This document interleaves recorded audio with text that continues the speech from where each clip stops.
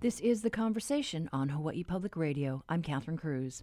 On this, the eve of opening day of the state legislature, attention is being drawn to Kakou. It's an app designed to draw attention to civil engagement. Kakou means all of us. Essentially, we're in this together. The Hawaii Community Foundation, the Hawaii Executive Collaborative, and Pacific Resources Partnership, which represents the construction industry, are behind the rollout. They're rallying at the state capitol at this hour. We sat down with Mike Formby yesterday. He's a former Honolulu City Council member who's now taken a job to head PRP about what it hopes to achieve. The app was developed last year, and it was launched April-May timeframe, but it didn't get a lot of publicity. So this year what we decided to do was to partner with Hawaii Community Foundation because we knew the census was coming up, and this was an opportunity to get people to engage not only for the legislative session, for the elections in 2020, but also for the census, because the census is so important to the federal funds in Hawaii. Okay, so as far as then this rollout this year, you're just trying to get this on people's radar. That's right. Yeah, we're trying to take it up a notch. So last year we got about 2,500 subscribers.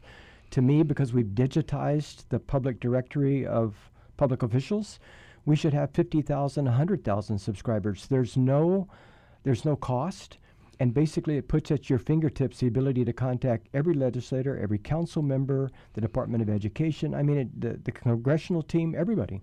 Now, we just talked to Representative Cynthia Thielen and Senator Laura Thielen just about, their hopes for this last session. And, they just can't say enough about civic engagement and getting people to step up, not only to vote, but to also run for office. Yeah, it's super important. And if you look at the statistics for Hawaii, it's quite discouraging. So in 2018, I think in the primary, there was only 38% that voted. And in the general election, it was 52. So, for a large segment of the society that complain a lot, they need to be voting and they need to be giving positive input to their legislators on what they would like to see. Don't complain about what happens after the fact. You need to be engaged up front. And that's what the Kakou app and that's what the publication Hawaii Perspectives is all about. So let's talk about Hawaii Perspectives, because the report came out last spring and you folks updated it this fall. Right. Past fall. That's right. So what we did is we took the spring results, which were quite eye-opening, and the spring report followed the Alice report. So the Alice report gave us the hardcore statistical side. The spring Hawaii Perspectives gave us the human mindset or the human element to what was happening in Hawaii. And we decided in mid-2019 to do a deeper dive to sort of find out what sacrifices are people making to stay in Hawaii, and in light of those sacrifices, where did they get their strength? And it's quite revealing in this report, which is now going around, it's the blue cover. It's quite revealing that there are a lot of sacrifices that people are making to live here, like 2 or 3 jobs and not eating out and not going on vacation. But they look to their community, and it's the strength of their ohana that keeps them in Hawaii. So that really, I think, bodes well for a legislature that wants to find ways to strengthen community by building affordable housing and improving our public schools and doing all those things that make us stronger as a community. So we're going to see some of that manifested in bills at the legislature this session? Absolutely, yeah. I think they're going to be announced here, in the next couple of days, but there are packages that are really focused on addressing these crises in Hawaii. And the statistic now in the polling is over 50% know someone who has already left the island in their household or is seriously considering leaving. And so it is a high percentage. And what we also found was that many of the younger demographics would leave Hawaii, and then once they're away, they would find a way to come back. The sad side is that optimism and hope is really down. So when you look at the people that have lived in Hawaii for over 20 years, what we call longtime residents, they're not as optimistic for the children. So they look at the keiki and they don't feel like the keikis have the futures in Hawaii that they had. And so it's about everybody across all demographics, young to seniors, engaging to build a better Hawaii. Now, you have just come off of working in the public sector. You were at the city council and you worked with Colleen Honabusa in D.C. So what perspective are you bringing to the table when we see a report like this? Yeah, so what we tried to do, and I'm sort of hesitant to say this, but the reason we produced the report is it's sort of civically engaging for the broader public who doesn't always speak up for themselves. So, and I understand that because maybe you're working 2 or 3 jobs, or you have children that you have to pick up from school, and maybe you have a senior that you have to do elder care for, that you don't have time to go down to the legislature or the city councils and engage and express the frustrations that you experience or the challenges that you experience. So we do this polling so that we canvass, and then we give it to the legislature and to the city councils, and we tell them this is what's going on in your community. But the truth is, the strength of a democracy is much greater if the people speak for themselves. We shouldn't have to poll and then give the polling results to the legislature and to the councils. So the goal of the Kakou app is to get people to engage themselves because it's at their fingertips. So they can find any legislator, any council member on all the islands. They can email them, they can call them, they can find out what bills are up for hearing, they can submit testimony. And that's what we're really trying to do is trying to get people to speak for themselves. And I think it was Theodore Roosevelt who said, people should be actors and not critics. And that's what we find now is a lot of people speak up when they want to criticize. They don't like something that's happening, but they should be proactively engaging. In other words, they should be actors on the front end. And that's where we're trying to get at PRP. Yeah, both of the Thielens said that it's so important to have people show up and sit at the table with them, because when they sit eye to eye, you can move a lawmaker that a little bit off maybe their staunch position, maybe not to reverse it, but it helps the understanding. Did you find out when you were a city council member? Yeah, absolutely. And I'll tell you, even in D.C. nowadays, because of the technology, you get thousands, if not hundreds of thousands of form submissions. So there's a group that will advocate for a community to just push this button, and it automatically puts your name on it, and it sends it in. But the truth is, it doesn't have a lot of value because it's not personalized. And it's real easy to just push that button and actually not know whether or not you even believe what you submitted. So it's the people that spend more time and more effort to come down and to engage their legislators and their council members that get more results. And it's just the time factor that keeps people from doing that. So if you look at Hawaii and you realize how challenging it is for many people to live here day to day, they live paycheck to paycheck, expecting them to take time off and go down and testify live at a calendar that many times is delayed, and you think you're going to testify at 10:15 and it ends up they put it off till 1 in the afternoon, it's very difficult. So the advice would be, if you can't show up live, which is preferred, and many people can't, then at least submit something personal in writing. And that's what you have. You can always do that. At any session, because of our laws in the state of Hawaii, you have the opportunity to submit written testimony in advance. And there's usually a fairly long window for written testimony.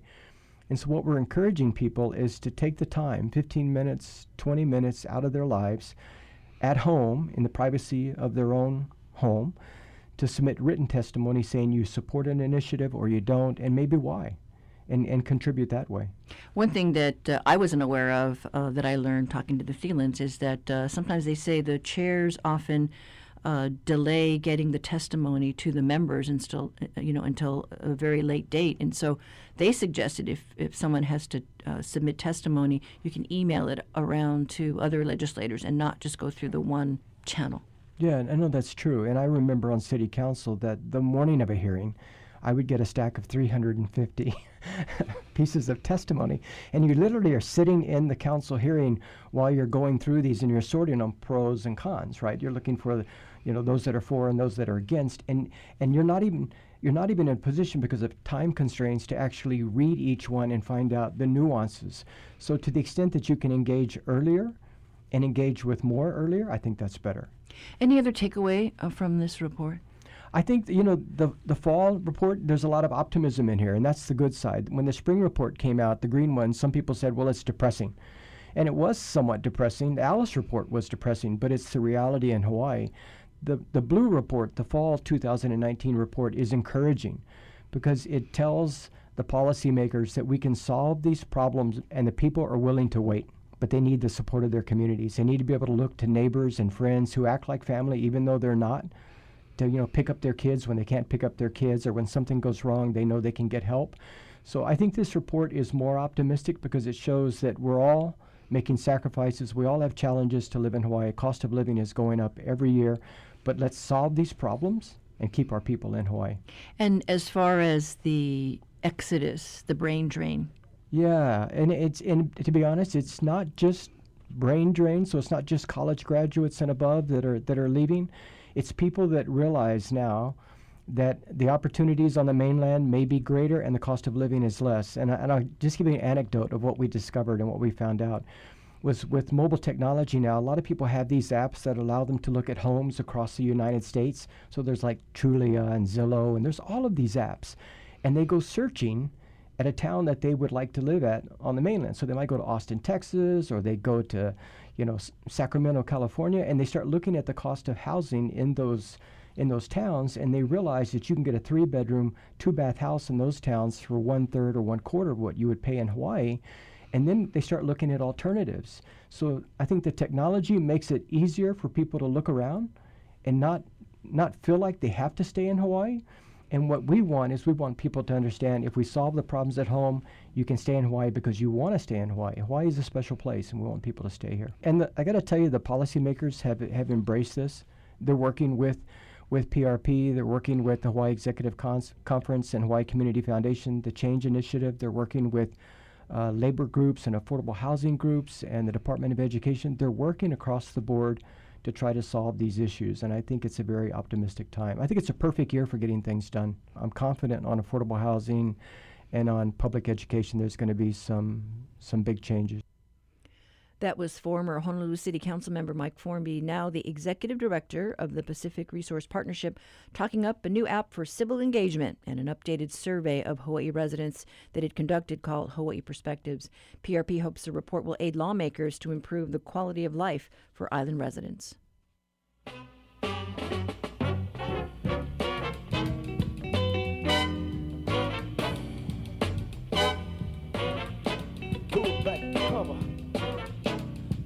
Shades! God, it's a raid! Cut out the lights and call alone. This is The Conversation on statewide, member-supported Hawaii Public Radio. Coming up, your backyard quiz.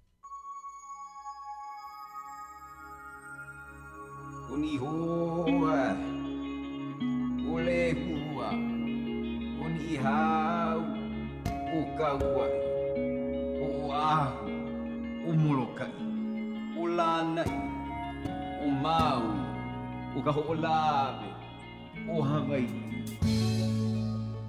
You've probably heard of the Hawaii Visitors and Convention Bureau. It's the organization tasked with marketing Hawaii as a tourist destination to places all over North America. Today it's funded by the semi-autonomous state agency, Hawaii Tourism Authority. But did you know it was started in 1902 and relied on contributions from Hawaii businesses? To fund a picture and lecture tour on the West Coast, a local businessman asked the Honolulu Chamber of Commerce and the Merchants Association for $100 per month for 6 months. It was a success, and Governor Sanford Dole approved the creation of the Hawaii Promotion Committee. In 1919, it changed its name to the Hawaii Tourist Bureau and began counting visitors, 8,000 in 1921. In 2019, Hawaii had nearly 9.5 million visitors through November. It's probably in no small part to promotion of the islands. The state spent more than $50 million on marketing last fiscal year. But who started the Hawaii Visitors and Convention Bureau more than 100 years ago? Call 941-3689 or 877-941-3689 if you know the answer. The first one to get it right gets a reusable tote bag that tells people you got it right.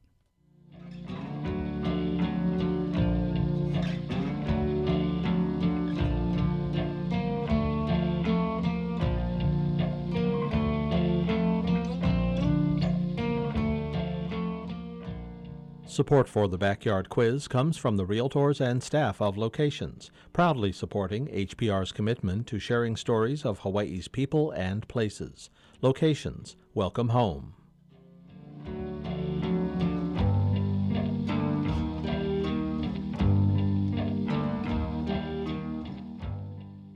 Recycling is a big part of the Opala picture across the state, and as part of our newsroom series on trashing the islands, we have a snapshot of where the recycling programs are here on Oahu. Joining us live is Ashley Mizuo. Morning. Morning. Thanks for having me. So what were you able to find out as you talked to these recyclers? Yeah, so I talked to the two biggest recyclers here on Oahu, and that would be R Recycling, who deals with the blue bin sorting for the city, and then also Reynolds, who does the High Five program. I mean, they have other entities as well within them, but that's kind of what they're known for here. What I've learned, what they were telling me was that in recent years, they've had to close a lot of their businesses or a lot of their locations just because they needed to downsize because they're not making enough profit to really sustain themselves. One thing that I really heard from both companies was the lack of increases in the handling fees for the High Five program. Essentially, they're saying that they hadn't really seen any increase since 2005. In 2005, it was about 2 to 3 cents they got back from the state for aluminum cans and plastic containers. And only in 2017, they did a study that showed that they needed to increase those fees for the state to reimburse the High Five program. And so that went up to 3.5 cents for plastic bottles, 7 cents for glass, and 3 cents for aluminum cans. And what the recycling companies were kind of saying is that the price that other countries are willing to pay for the recyclable material here has not really changed since 2005. And yet cost of labor, shipping, all of those things have kind of gone up. And that's kind of where they're at right now, is trying to figure out how they can continue their businesses on this very difficult climate. Yeah, I know one recycler that I talked to said that he sends his items now to Vietnam. Yeah, and that's kind of has to do with China no longer accepting a lot of recyclables here, and so they've had to go to other countries. Reynolds sends some of their things even as far as Saudi Arabia, and R Recycling has had to turn to smaller markets like Korea. And so that's definitely dropped the prices. Like, for example, when recycling was really booming, R said that they could get about $170 on average a ton for their cardboard, and now they're getting about $40 or $50 a ton. And then as well as for paper, they used to get about $120 a ton, and now they're making negative $15 a ton on paper because the price that countries are willing to pay are just not even enough to cover the shipping costs of those materials. We can hear from Dominic Enriquez from R Recycling about this kind of struggle that he's had. We're making the same money or less as 2005. As of this past July was our first increase in the handling fees for the state program. You try to tell me if there's any businesses out there that hasn't raised their rates in 15 years. Yeah, so that's kind of where they're at right now, is they're really looking for a way to sustain themselves. Dominic said that people need to change their minds about recycling, that it's no longer a profitable business. It can't be a for-profit business. They need those government subsidies, and that's also something that Terry Telfer from Reynolds Recycling echoed as well. The future of recycling is going to be dependent on more and more government subsidies. In the past, Reynolds has reduced its locations. We can't really get any smaller and yet survive. Unlike most businesses, when your costs go up, you can raise your prices. In the recycling industry, we don't have that. It's interesting, yeah, so you can't get any smaller and still stay in business. Exactly, and it's kind of a catch-22 because the smaller they get, the less convenient it is for people to recycle, and the less people recycle, the less material they're getting, and the less material they get, the less they can sell. So that's where they're at right now. I think for R Recycling, one of the more interesting things I found out was that their contract with the city is ending at the end of this year, and they've had the contract since the very beginning of the blue bins to sort that material, figure out where everything goes. But the city has said they're putting out an RFP to find someone who would be interested in creating a recycling facility closer to H-Power. And so R Recycling is a little concerned that they're not going to be getting that contract again. Jennifer Milholland is the waste reduction coordinator at Kakou Foundation, which is a non-for-profit, pretty much an education service. And they're also an advocacy group, and they want to educate people on how to recycle. And that is a huge part of why these recycling places are unable to get the high prices that they would like from materials, is because so much of the material, especially in the blue bins, is contaminated. And that would mean that there's just like leftover pizza in a pizza box that makes it contaminated. Or people are throwing like random things in the blue bins, like rubber hoses and big sheets of metal that are not necessarily supposed to be going to triple R recycling. And then when that kind of material gets mixed in with the material they would like to sell, they get lower prices for that. And so Jennifer has kind of said that people really need to learn how to recycle and know what exactly goes in those blue bins.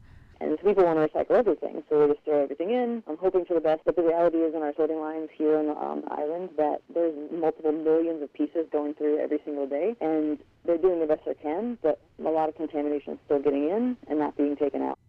Yeah, and so that's pretty much where she's coming from, and she would like to see a lot more education effort from the city to kind of figure out not only what kind of education processes work and making people really understand recycling, but also potentially putting in some policy that would maybe make plastics have more clear labeling to show like this is what goes in blue bin and this is what doesn't. I mean, right now, people may not know this. Hopefully they do, but 1 or 2 number recyclables are the ones that get thrown in the blue bins. But those are kind of hard to see on the bottoms of plastic bottles, and so that's a little bit difficult. And she was talking about potentially having the state limit the kinds of plastics that come in.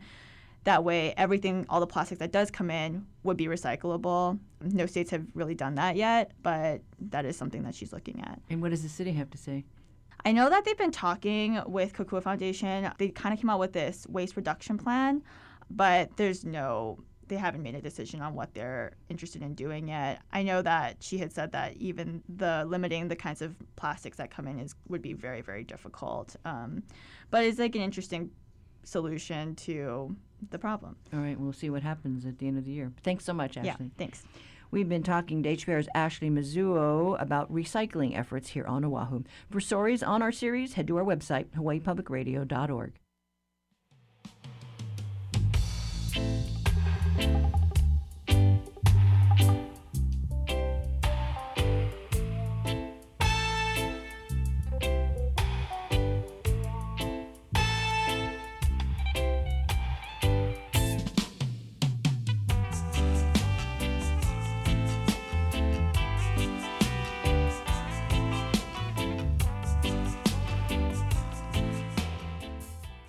Coming Saturday, January 25th, Hawaii Opera Theater brings a collection of operettas, musical theater, and more, all by American composers, to the intimate and acoustically rich HPR Atherton Studio.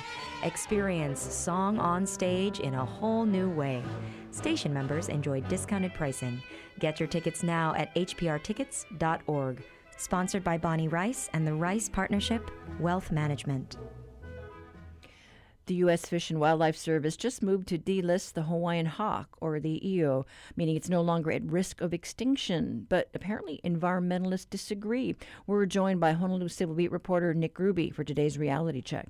Morning, Nick. Hi, Catherine. Thanks so much for having me on. Well, I guess that would be afternoon for you since you're in D.C. Yes, that's right. So, interesting story about how the Hawaiian hawk is being used as a political pawn? Yeah, this is somewhat interesting because typically when we think about a species being removed from the endangered species list, it's a cause for celebration. It means that the species has sort of rebounded from the brink of extinction. But given the politics of today with President Donald Trump in the White House, that's not necessarily the case. A lot of environmental groups say that there's been a push by the Trump administration to go after environmental regulations such as the Endangered Species Act to sort of make clear the way for industry organizations to give them a better opportunity to, say, develop or pursue oil and natural gas and other fossil fuel interests.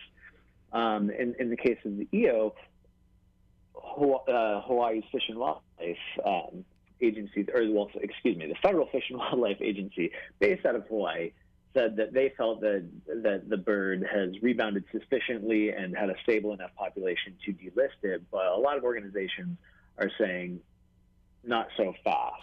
A lot of the studies that Fish and Wildlife have been relying upon are more than 10 years old, and no other population studies have been done in that time, which raises the question, is the Hawaiian hawk, really as stable as as once believed. Well, I was surprised because your article talks about how even Suzanne Case, the head of Department of Land and Natural Resources, is kind of questioning this move to delist, saying it's premature. Or...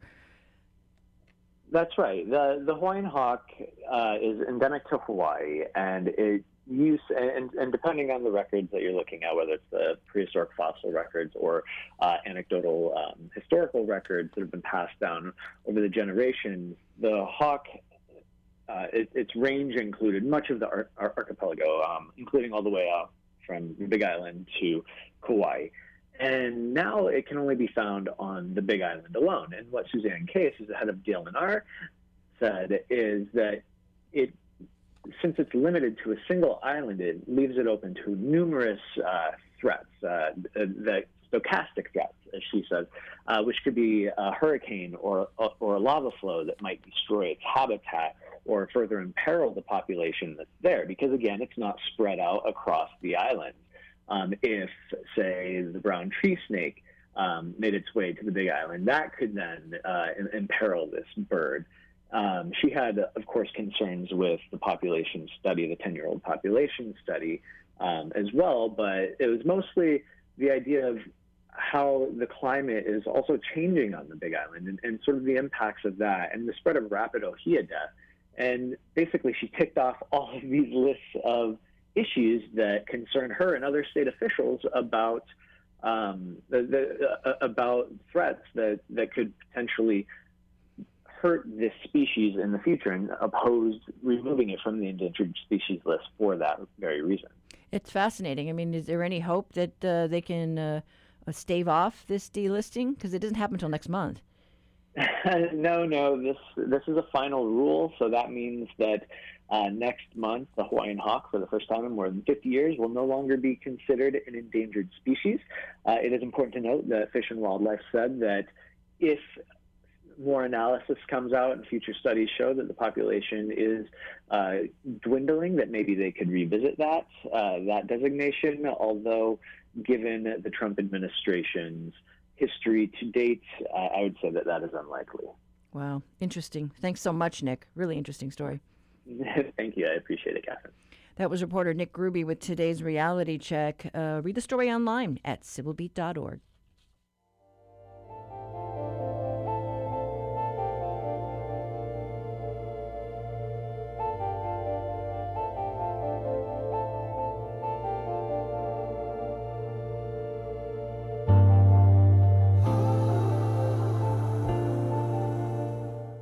Support for Hawaii Public Radio comes from Kilauea Lodge and Restaurant on Hawaii Island, a rainforest retreat-like experience with rooms that include fireplaces, towel warmers, and stained glass windows.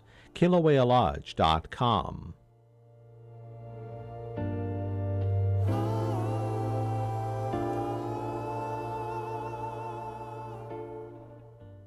The American Astronomical Society finished up its largest ever gathering at the Hawaii Convention Center last week. The event normally plays host to all things astronomy related, and this year it was able to shine a light on the relationship between astronomy and Indigenous peoples. 8 papers were submitted by Native Hawaiians, including researchers from the University of Hawaii, outlining how they believe scientific development has affected and in some cases ignored the concerns of Native people. Sarah Kahanumoku is a researcher at UC Berkeley and one of the co-authors. She spoke with the Conversation's Harrison Patino on that point of view in the midst of the 30-meter telescope controversy atop Mauna Kea.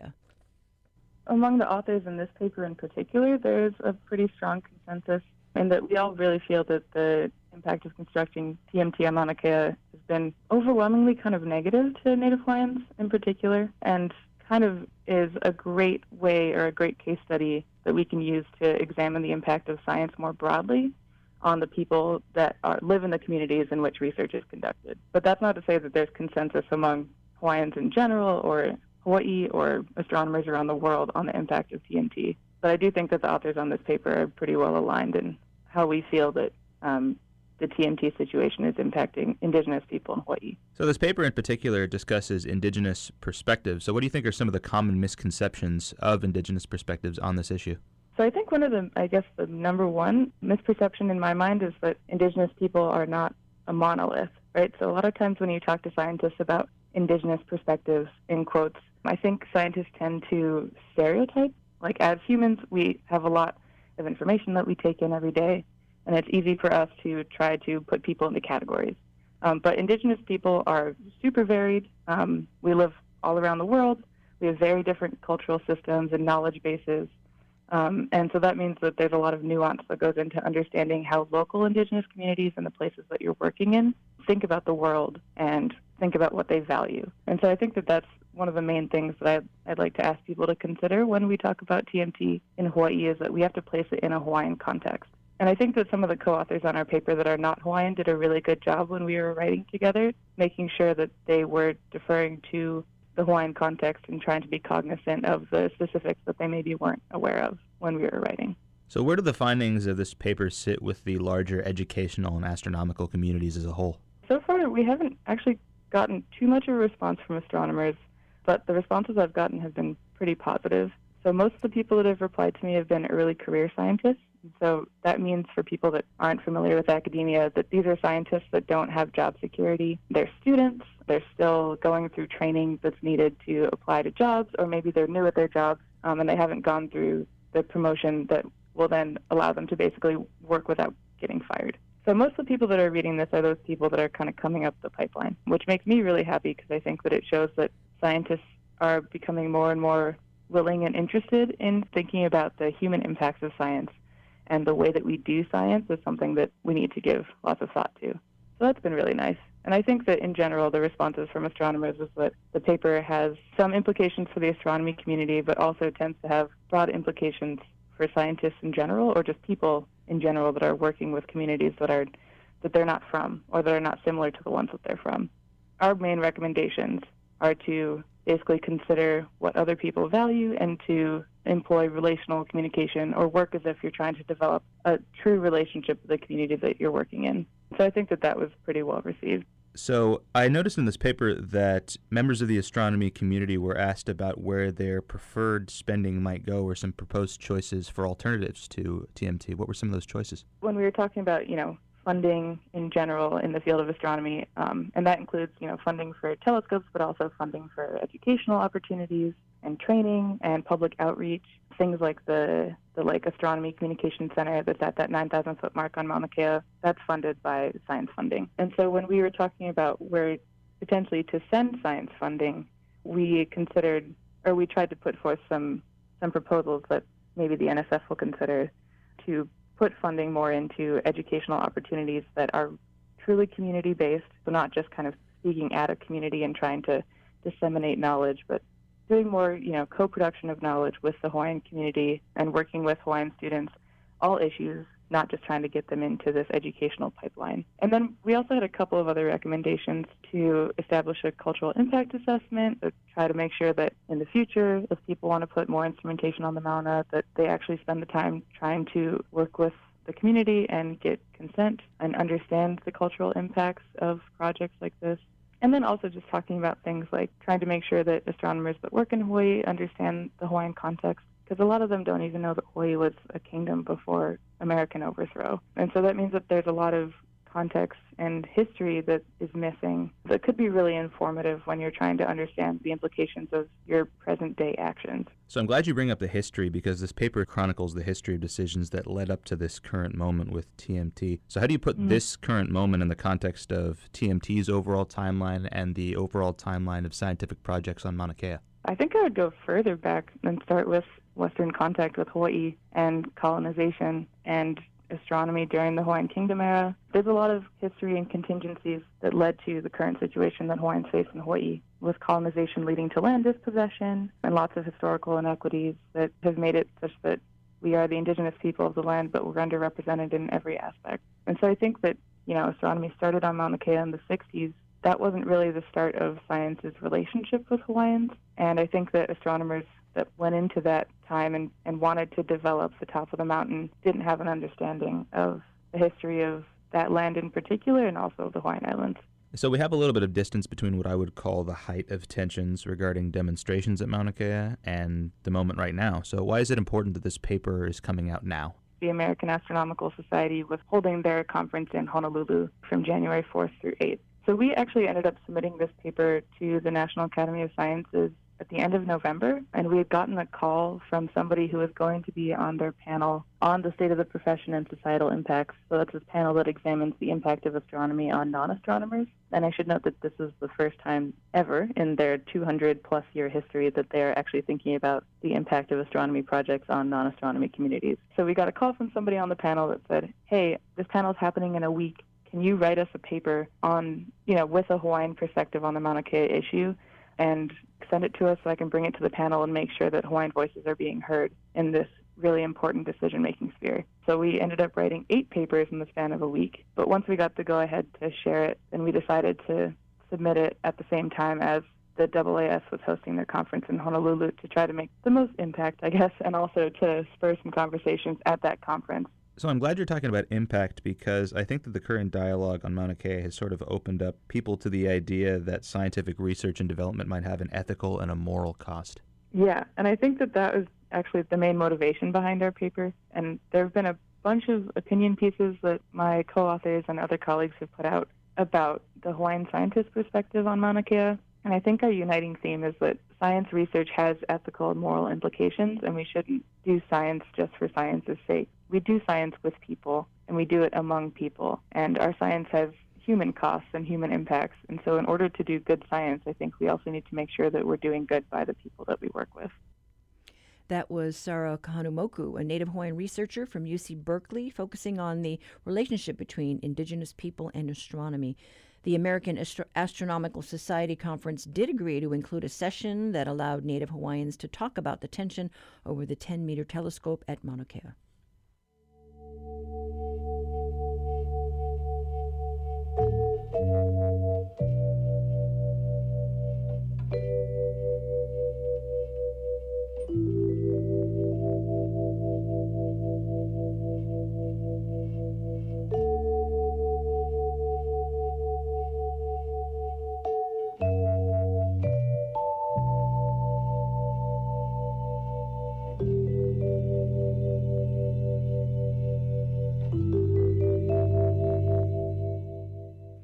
This is The Conversation on listener-supported Hawaii Public Radio.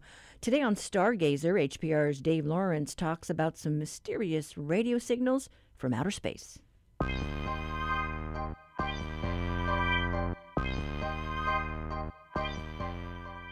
Stargazer Time, our weekly look into the massive universe around our tiny planet, and also things we could try and spot in our dark skies. As usual, we're fortunate to have the expertise of Christopher Phillips available to us and on the line right now. Hey, Christopher, welcome back. What do you have for us this week? Hey, Dave. Good to be here. This week, Stargazers, Venus can be found in the southwest after sunset and will set in the west just before 9 p.m. The moon is passing through its last quarter phase this week, and so we should see a return of dark skies, perfect for stargazing. Now, this week you have an unusual story, I understand. Something about mysterious radio bursts, and it even connects to the Honolulu area. Indeed. So last week saw the annual American Astronomical Society gathering on Oahu, where thousands of astronomers gathered to share the latest discoveries. One surprising announcement came from a group studying fast radio bursts, these mysterious signals we've been seeing from space. Now, we covered these on Stargazers some time ago. They are fast, repeating bursts of radio waves that appear to emanate from distant galaxies. But what's bizarre about these bursts is that up until now, they have been one-off events, and so following up on them has been impossible until now. And I understand these come from all over the sky and not just one location too, right? Exactly, and that adds to the mystery of their origin. However, a team from Canada was able to detect a repeating fast radio burst in a dwarf galaxy 3 billion light-years away from the Earth, as well as one very close to home at a mere 500 million light-years away. That's basically just across the street from a cosmic perspective. Maybe they're just ordering a pizza from there. Easy, man. And what do you think these things are, Chris? Well, we're not sure what is causing these bursts of radio energy, and there are all sorts of theories out there, such as rapidly rotating neutron stars, black holes, and of course that old chestnut, extraterrestrial intelligence. But after Edward Snowden told us there isn't anything about extraterrestrials in all the files we've got, I think we're good, right? It's probably not ET. Oh, yeah, you're probably right. As awesome as that would be, I'm sure they are probably 100% natural in origin. It's just probably something we've never seen before, which is really exciting. And we have to remember that the universe is a bizarre and wonderful place, so who knows what's around the next corner. Like that scene from Star Wars. Move along. Nothing to look at here. Nothing to see here. It's Christopher Phillips and another fun Stargazer report. Thank you so much. You are welcome, Dave. And I'm Dave Lawrence. We'll catch you next week, and you can find Stargazer at hawaiipublicradio.org. Support for Stargazer comes from Haleakala Ranch, with a legacy of livestock, conservation, and land stewardship since 1888, working to restore, maintain, and preserve the open vistas and natural beauty of Maui. More at haleakalaranch.com.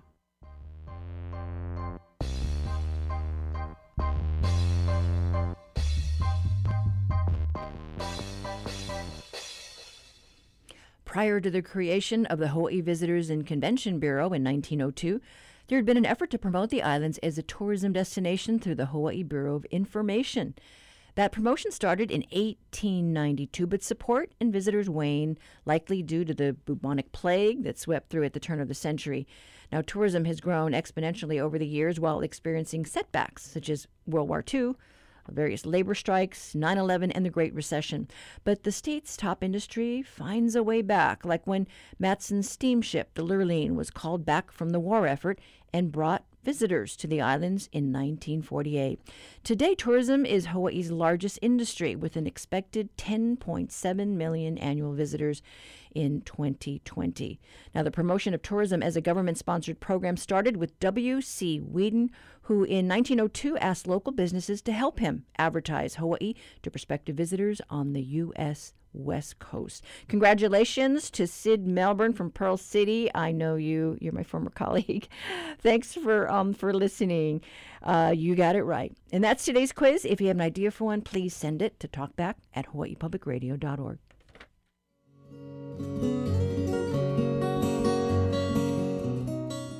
Support for Hawaii Public Radio comes from Kumu Kahua Theater, presenting Way of a God, an historical tragedy based on Captain Cook's arrival in Hawaii. Opens this Thursday. Tickets at kumukahua.org.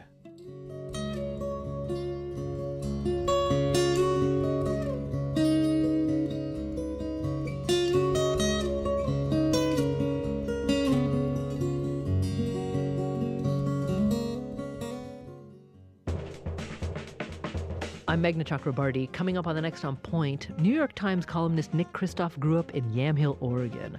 A quarter of his high school classmates prematurely died, many from drugs and suicide, and many were his friends. So Kristof and his wife, journalist Cheryl Wu Dunn, went back to Yamhill to find out why, and they found stories of both devastation and hope. That's coming up on the next On Point from NPR. Starting this afternoon at 2, following the world.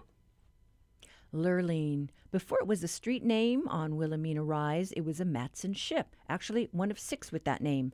Matson Navigation Company's newest ship bearing the name is scheduled to arrive in the islands on Friday. In a nod to Matson's history in the islands, we bring you a tale from a time when the Lurline was a cruise liner. We share a charming story of a shipboard romance and the promise to name a daughter after the vessel where her parents first met. We talked to Lurline McGregor, who is descended from a Scottish sea captain. Her roots include Chinese, German, and native Hawaiian blood. Now, McGregor is a television producer who also does work with the University of Hawaii Center for Oral History. She recalled that she thought her mother's oral history was lost because of server issues. Her mother's memory is faded now due to old age dementia, so Lurline was thrilled to learn recently that the recording survived. We listened to her mother recounting the story. She was a recent high school graduate traveling to the islands with her friends, and she had a chance encounter with a young Harvard graduate. Meet the product of that union, Lurline McGregor. I did this in 2001 at Olelo. We were doing a Hali'a Aloha series of having community members come in, and with Center for Oral History from the UH under Warren Nishimoto at that point, and then with our production facilities at Olelo, we were training people to do oral interviews with, kupuna primarily. Most people did them of family members, but people did them of, just older people they knew who had interesting stories.